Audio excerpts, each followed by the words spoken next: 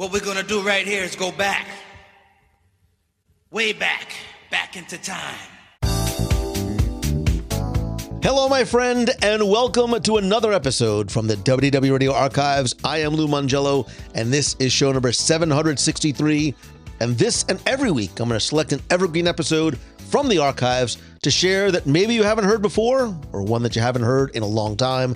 From interviews to top 10s, relevant reviews, Wayback Machines, guides, and more. It's a great way to visit and revisit some of our favorite episodes, including ones that you have suggested I share from the archives. And as we come to the end of the year, I found myself once again getting sentimental and nostalgic. I'm always so grateful for the incredible opportunities this show, thanks to you, has afforded me to share with you, including conversations like this week with true legends. So this week, I went back into the WDW Radio Archives to bring you one of my favorite interviews, because in addition to being a Disney legend, my next guest is the recipient of multiple Academy Awards, Golden Globes, and Grammys for his work on a few Disney animated classics like The Little Mermaid, Aladdin, Pocahontas, Hunchback of Notre Dame, Enchanted, and of course, Beauty and the Beast.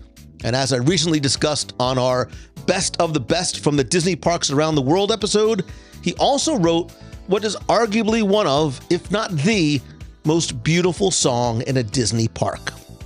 Legendary composer Alan Menken joined me on show 196 back in 2010 to talk about his early career and then also helping to usher in the renaissance of Disney animation, as well as his work on Disney's 50th full-length animated feature film, Tangled. It is a fascinating look into really the life and the music of a man who continues to make magic for generations of Disney fans. And I'd love to know from you, what's your favorite Alan Menken piece of music, or maybe Disney film that he composed the music for?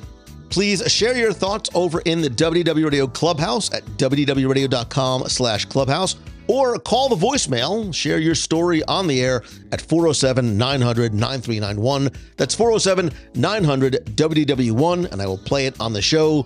But for now, thank you for an incredible, a remarkable, and memorable 2023 as we prepare to turn the page into the new chapter in 2024. Thank you, thank you, thank you. I hope that this show has brought you as much joy to listen as it has for me to create and share with you.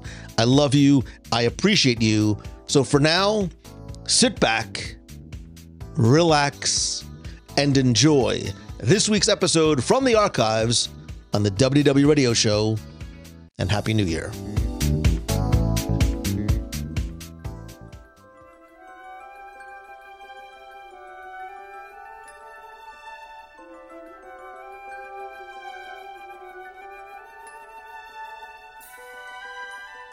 For a generation of children who grew up in the 90s, and even many adults, their personal soundtrack was comprised of music from Disney films and songs composed by Alan Menken.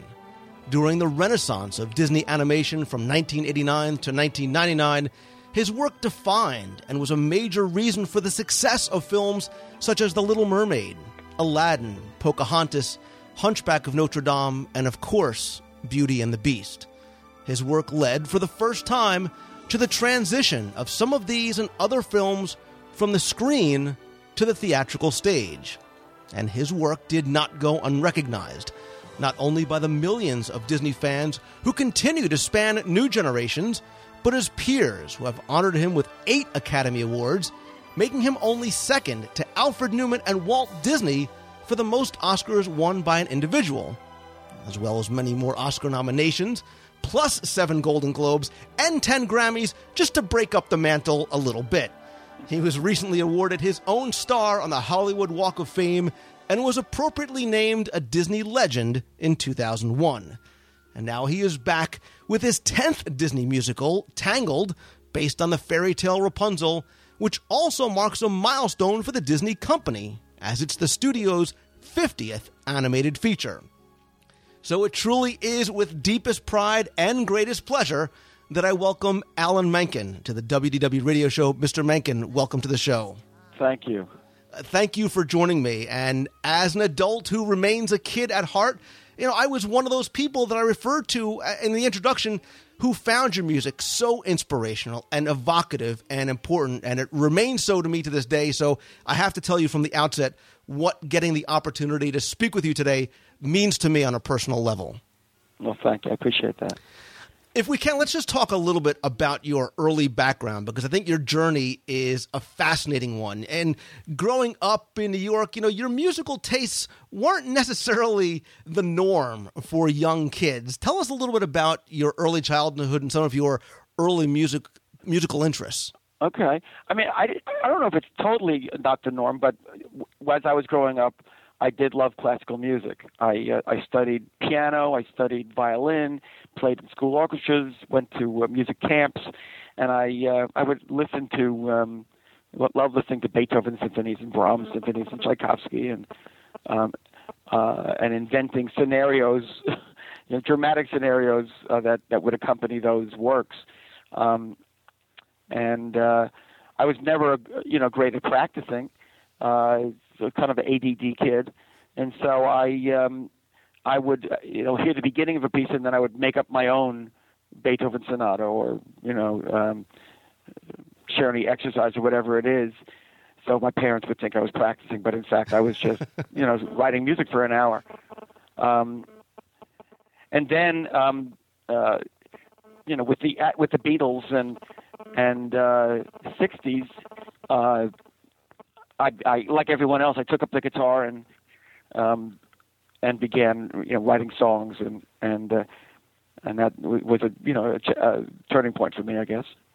Well, your journey was a little bit more circuitous because you start playing and then you start writing and composing. You were moved off your path a little bit. You started studying pre-med. What happened to go from med school to writing songs? Right. Well, I was I never really wanted to be a doctor, and actually, the truth is, all of the men in my family have been dentists. My father just retired. He's nearly 90 years old. He just retired from dentistry. My father's brother was a dentist. Now he's an orthodontist. My father's father was a dentist. My father's sister's husband is a dentist. My mother's sister's husband was a dentist. So this is a family that is lousy with dentists, and I thought, well, I guess I'm supposed to be a dentist. So I went to school as a pre-med, but that didn't last very long.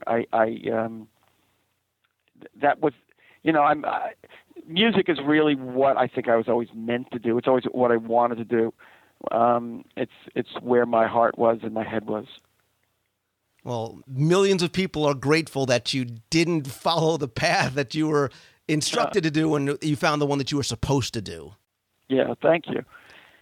And I think they're better off for me not actually, drilling their teeth. Exactly.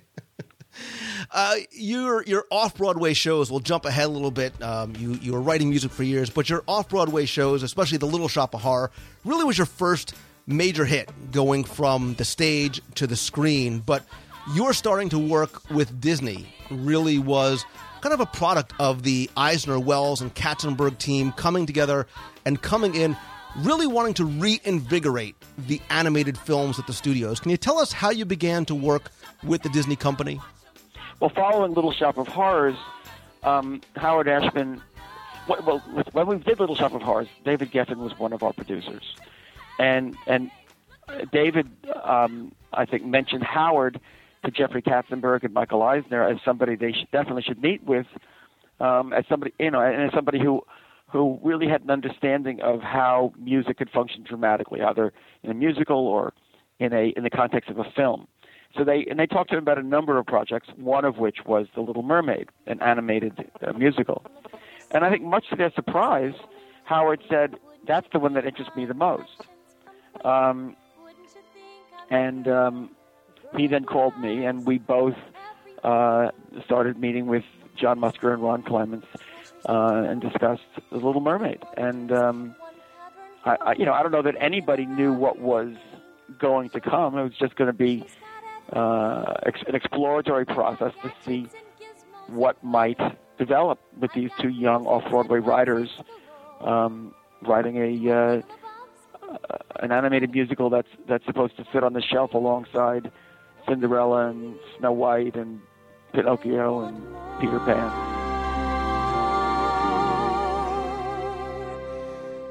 I want to be where the people are. I want to see them dancing, walking around on those, what do you call them? Oh, feet. And it was a good marriage. It turned out to be a very good marriage. I think because of our ability to get out of our own way, and I'm a bit of a musical chameleon, and so there was a real facility in working in styles and vocabularies, and so much because of Howard Ashman being able to function as an executive producer, and Howard's incredible ability as a dramatic writer and a lyricist and director. He brought so much into that process. And we'll talk a little bit about some of that marriage and the songwriting. But coming in on a film like this, you alluded to, you're almost given this added pressure. This is not just a film. This is a Disney animated film that, again, has to sit alongside the classics. And again, they're bringing in Ariel, the Little Mermaid, sort of that next generation of Disney princesses.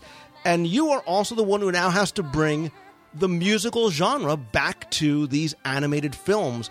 Did you bring in sort of that Broadway template when you're writing and your experience in the theater, or what was your other influences, if any, in writing films? Well, the influences really were, and it's always been our philosophy to find a unique musical vocabulary that can inform a story, and that you can tell a story, through that vocabulary. In the case of Little Mermaid, it was pretty eclectic, but I think the choice of making the character of Sebastian Caribbean so we could have calypso music was, I think, a huge element that was very consistent with the dramatic specificity that one needs to really have a successful Disney animated musical. The Broadway style, all it means is we're telling a story through songs. A song will start in one place and finish in another. You want it to be consistent with the voice of the character. It's got to be plot specific. It's got to comment on the character, and however you do that, that becomes Broadway genre. There isn't like one Broadway genre. It isn't necessarily the sound of either Jerry Herman or Stephen Sondheim or Rodgers and Hammerstein. Theater is welcoming to any style of music so long as it's specific to the story and tells the story. Well, and do you realize at any point during Mermaid, or at any point during sort of these Renaissance films, Mermaid, you follow up with Beauty and the Beast and Aladdin and Pocahontas and Hunchback and Hercules, one after the other, at what point do you realize that what you're doing is worthy of being alongside those classics and something special? And if it's not while you're creating it, at one point did that moment finally hit you? Well, as we're working on it, I think Howard and I had the experience of Little Shop of Horrors and the way it exploded, and that was so wonderful. That was a great moment in both of our lives and our careers. And I think, we were young and we certainly felt our oats. So I think we felt good about our work. However, it was with getting the reactions from the directors, from the producers, from Disney executives, that we began to realize that we were really onto something that was communicating to people, that was really catching people's fancy, and that continued by degrees. First, how we felt about it, then how they felt about it in-house, and then getting the audience reactions, and then getting the full public reaction.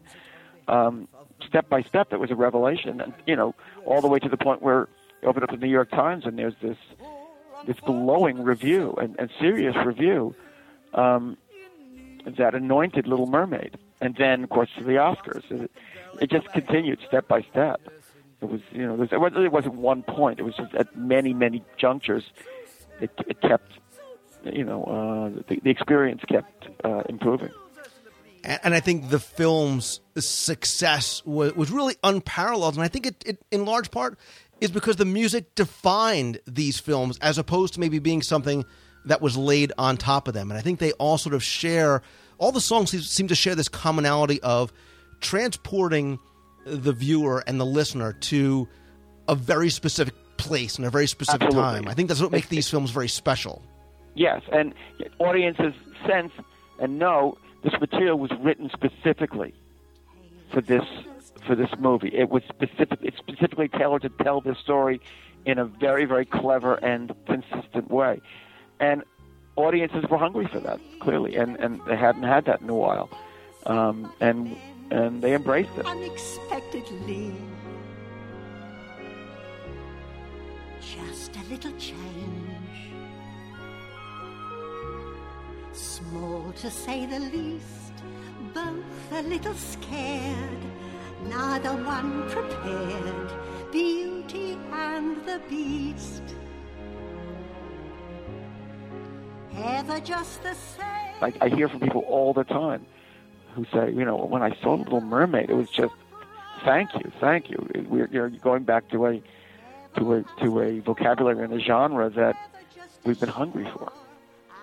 And the music, sets the tone, and Little Mermaid's a perfect example of the music setting the tone and the story from the opening scene, where you see the ship and you hear this sort of, rousing sort of sea chant. You understand exactly what this film is going to be. Obviously, Same thing continues with Aladdin and Beauty and the Beast, and the mix of these colors. I mean, you paint such a beautiful picture with the music. Thank you. Well, that's the goal is in every case, in every song, to have the audience fully engaged and understanding, why this kind of song. It reminds the audiences of other things that they know and like, and informs the story, and you keep the audience is fully engaged in that score, and the score is, of course, constantly moving things forward, and that's the key to these projects, I think. So it was amazing. The reaction that we got was so encouraging, and it fueled the next 2 decades of my life. And as I was researching for this interview, I listened over and over again to so many of these songs and scores, and I found myself feeling that range of emotions, and I could admit to you that I was getting choked up to music that I had heard hundreds of times, because, and I said, well, how do I try and encapsulate this Alan Menken style? And I couldn't, because Pocahontas had these beautiful flutes and percussions, and Hunchback had these very deep choral sounds and violins, and the range is so different, and the span of emotions was so different. I think that's why all these songs and these scores stand out on their own and made these films such a success. Well, thank you. I appreciate that very much. But I have to ask you, and it's not asking you maybe... Oh, you want me to define what my... Well, I'm going to ask, I can't, I certainly couldn't ask you, but I'm going to, what a favorite is, but is there one maybe that you enjoyed most or enjoy listening to most, or one that says, this is kind of what defines Alan Menken? I wish I could. I get asked that question a lot, and I wish I could answer it definitively, but I can't.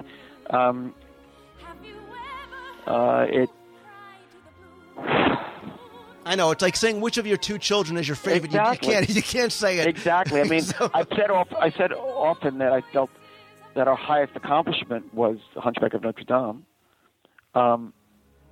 That I did feel that it was the most sophisticated and emotionally deep of any of them. The world is cruel. The world is wicked. It's I alone whom you can trust in this whole city. I am your only friend.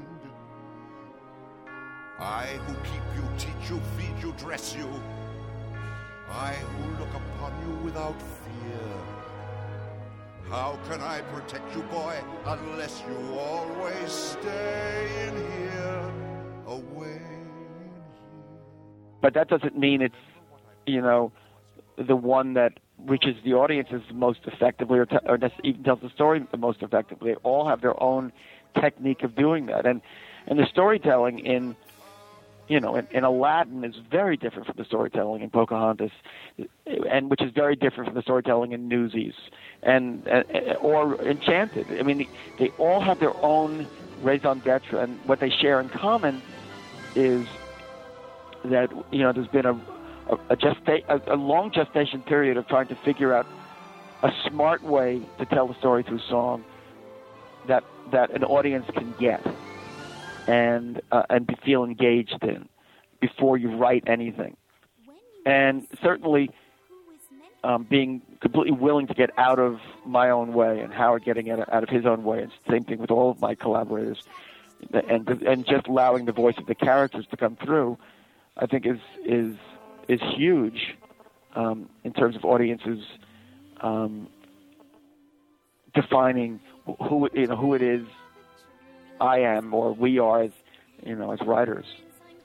And I'm so happy, just very quickly, that you mentioned Hunchback of Notre Dame, because I've always felt it is such a rich, beautiful film, and may not rise to the level of I don't want to even say success, but The Little Mermaid or The Beauty and the Beast.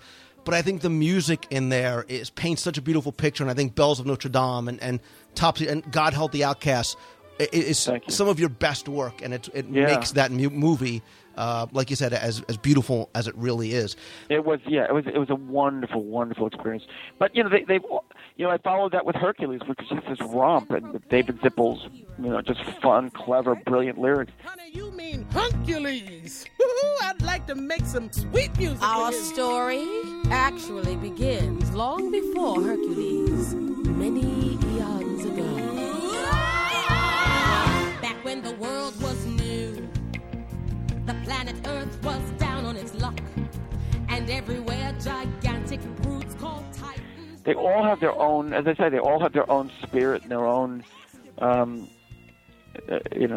even Poor Little Home on the Range, which was pretty much a disaster, has its, the things about it that I love, and I hope that someday it will, get a little more appreciation for some of those moments, especially Will the Sun Ever Shine Again, the song that Bonnie Raitt recorded. And I think too, each song has its own, Hercules is so heroic and it's so inspiring, every song, and Aladdin's are much more mystical. And I think what's wonderful is that you write music that isn't just for the films. I think the music has a life beyond the movies, and in addition to just Disney fans enjoying it. I mean, your songs hit the top of the Billboard charts. Adults like it, which I think leads to a great deal of success. And I said earlier, it defines many children, because I think children are able to relate to this music. They get the story, and more importantly, I think they get the message that you're trying to convey. Yeah, there's no experience, honestly, even the Oscars, there's no experience that compares with me playing my songs for a young audience. Young being anywhere from little kids to even young adults, and their reactions to hearing these songs. It's just deeply, deeply moving and satisfying for me. It probably is the most satisfying recognition I ever received. And I often get the comment, people would say, "You wrote the soundtrack for my childhood." Like, I part of me says, "Well, no, I didn't really. I mean, I wrote some of it, I guess." But it's still thrilling that they have such a feeling of ownership and investment in what we've done. It makes it all worthwhile. Yeah, it so much carries beyond the couple of hours you may spend in the theater or a few hours sitting on the couch. People do carry it with them for years and years afterwards. Yeah. And I think, too, the film stand on their own, the music stands on their own, and obviously it's married to the film, but you've always been very much involved in the entire production of the films, meaning that the producers don't just come to you and say, "Okay, we need a love song here and a magic carpet song here." Can you tell us about the songwriting process, maybe from your perspective as the film is being developed? Well, we are not just songwriters; we're musical theater dramatists. So it's we get into the room with the directors and the writers, and shape the story so it can be told through song, and then we do that on a regular basis. and we collaborate. You know, they may have ideas for songs that maybe we don't like, or maybe we think there's something in there, but we need to, you know, sort of negotiate what that song will be, what we want it to be, what they want it to be, and answer a lot of questions together before I ever go off and get into the room with my collaborator. And then once we do that, in just about every case, I really like to be in the room with my lyricist and embark on writing the song together in the room. I never, you know, I don't like having either somebody say, here's a lyric, said it, or I say, here's a piece of music, write a lyric to it. I really want it to be a process of discovery for both of us in the moment, and that tends to be what works best. And if I could just briefly touch on that collaborative process, clearly through the years, you've worked with some amazing lyricists, but obviously your partnership with Howard Ashman, especially early on, was some of the greatest successes that you've had. How different and maybe even difficult was it for you having to go beyond that relationship and working with others, especially because I think the two of you had that, you know, forgive the comparisons, but that, you know, magical sort of Rodgers and Hammerstein, Sherman Brothers-esque like magic Right. to whatever you worked on. Yeah. Well, I think there was a number of transitions that were difficult for me. I mean, Howard was a very strong, collaborator and a very smart man. And of all my collaborations, Howard was clearly the boss. That relationship was established from our earliest show, God Bless You, Mr. Rosewater, through Little Shop, because he was also the director. And so, and on Mermaid, he was the executive producer. So Howard was the only collaboration I've been involved in where I really considered myself to be, as a composer, to be a sort of a catalyst. And he was very much in the foreground as the dramatic voice. As Howard became ill, I began to assume more and more responsibility for the songs, for producing the sessions, for the arrangements, for every aspect of what we did, because he lost his strength, literally lost his voice, and then lost his life. And so I had to step up and first of all take on more responsibility, and second of all, face the fact that I was afraid that he was the key to my success, and would I ever have success again? And of course, what happened was after he died, the first collaboration I had was with Tim Rice, and the song we wrote a number of songs for Aladdin, but among them was A Whole New World, which is the most successful song I've ever written, and he's ever written. It was a #1 single. It won Grammy Song of the Year. It won the Oscar. It was just huge. So, you know, number one, certainly I found my own voice and my own confidence, and number two, I began to take on a much stronger leadership role. Also, in my collaboration with Howard Ashman, that's the only collaboration in which his name comes first. It's Ashman Menken. In all the other cases, my name as a composer has been coming first. So it was a real transition for me and a real growth experience in going through Howard's illness and then passing. And it was emotionally devastating and professionally kind of empowering at the same time.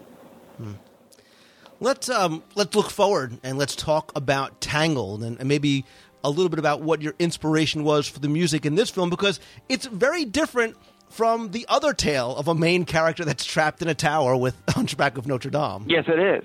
And one of my big concerns with this project was, oh my God, how do we deal with this? Somebody in the tower who needs to get out of the tower. And one fundamental difference is Quasimodo looked out over Paris and said, I wish I could be part of that. Whereas Rapunzel looked out of her tower and said, I really can't leave here. It's too dangerous. She's been completely brainwashed by Mother Gothel into believing that that the world is too dangerous for her to go out into, and she must stay in this tower. And so the trick there was to write a number where she would sing about how great everything is in the tower, and we would fill in for her. She has to get out of this tower. Polish and wax, do laundry and mop and shine up.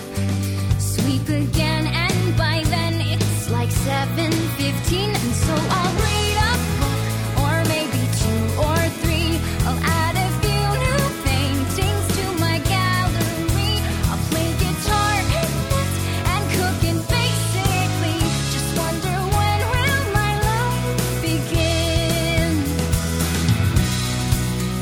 And the musical inspiration. I looked at Rapunzel and her hair and her quest for freedom, and I thought about folk rock. I thought about, on a gut level, I went to a Joni Mitchell song called Chelsea Morning, and I went to Cat Stevens, and I thought about that musical vocabulary and wanting to write a score that kind of captured that feeling of freedom in the 60s and the innocence.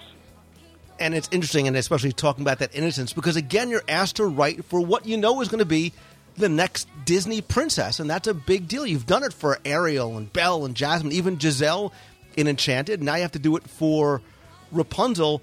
And when you compose a song like When Will My Life Begin, is there any sort of added pressure or thought that comes in your mind? Because the music from this film is going to define who this princess is.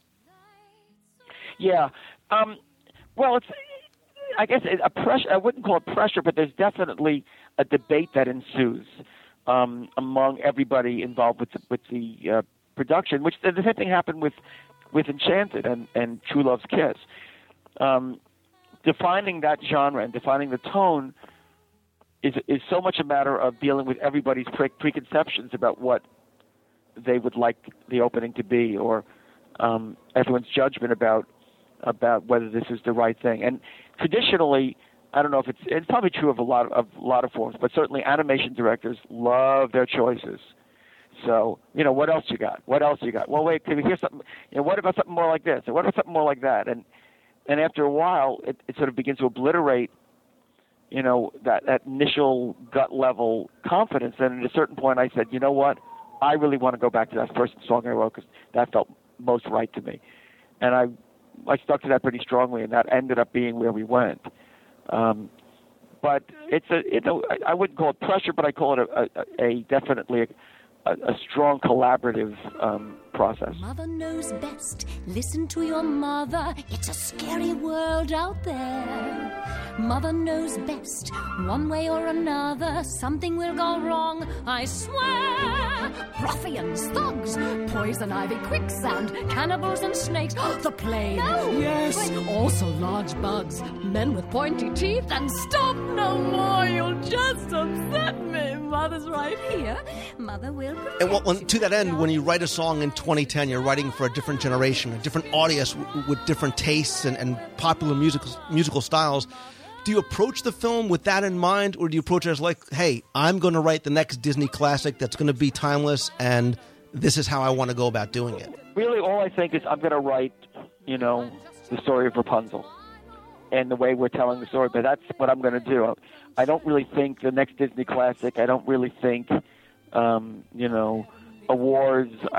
I don't think a generational. Now, that said, the directors of this are considerably younger than me and considerably younger than other directors I've worked with. So naturally, there is that dynamic in the room. The more I go on, the more I'm kind of the old man in the room, which is a funny position to be in because I still think of myself as, a kid in this business.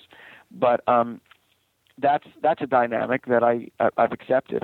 I'm very much the older guy in the room and a bit of the gorilla in the room too. Not intentionally, but just because of things I've done. Well, real quick then, you're working on this film with Mandy Moore, who, unlike maybe a Jodie Benson or a Paige O'Hara or a Lea Salonga, she's a major pop star, and she has a certain style to her singing and a large and loyal following of fans. What was working with Mandy like? Oh, she was totally cooperative, and it was and professional, and she knew from the beginning that her job in this was to be Rapunzel, and frankly, Mandy Moore, as Mandy Moore, didn't define any of what we did any more than Alan Menken being Alan Menken defined what we did. It's our job to tell this story, and get out of the way. And she was great. She was totally professional. Has a wonderful instrument as a singer, and she was in every way as professional and theatrically savvy as anyone else we worked with. But tell me, when will my life begin? Mr. Menken, again, undoubtedly one of the greatest melody writers of our time. So much responsible for the renaissance in animation. Excited to see Tangled. It opens November 24th in theaters everywhere. The soundtrack is available online. So grateful for all your time and working again on a personal level.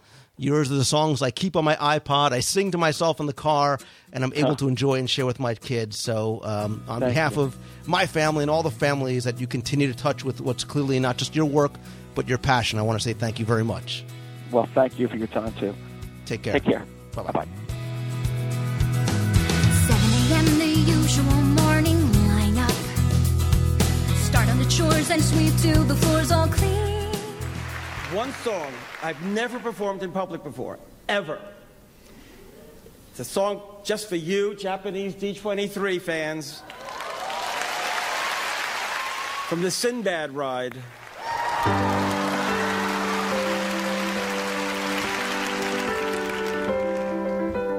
Lift your sails to the heavens and fly on the breeze.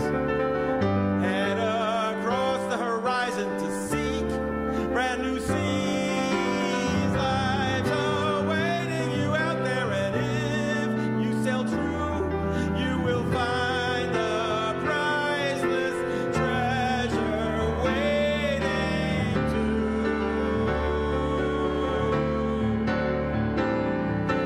Tides may turn you and toss you, and storms may arise. Heart may stand in the path where your destiny lies. Just reach out for a friend when you're lost and astray, and the compass of your heart will lead the way. Life is the greatest adventure. There is no map, there's no chart. But if you seek life's great treasures, follow the compass of your heart.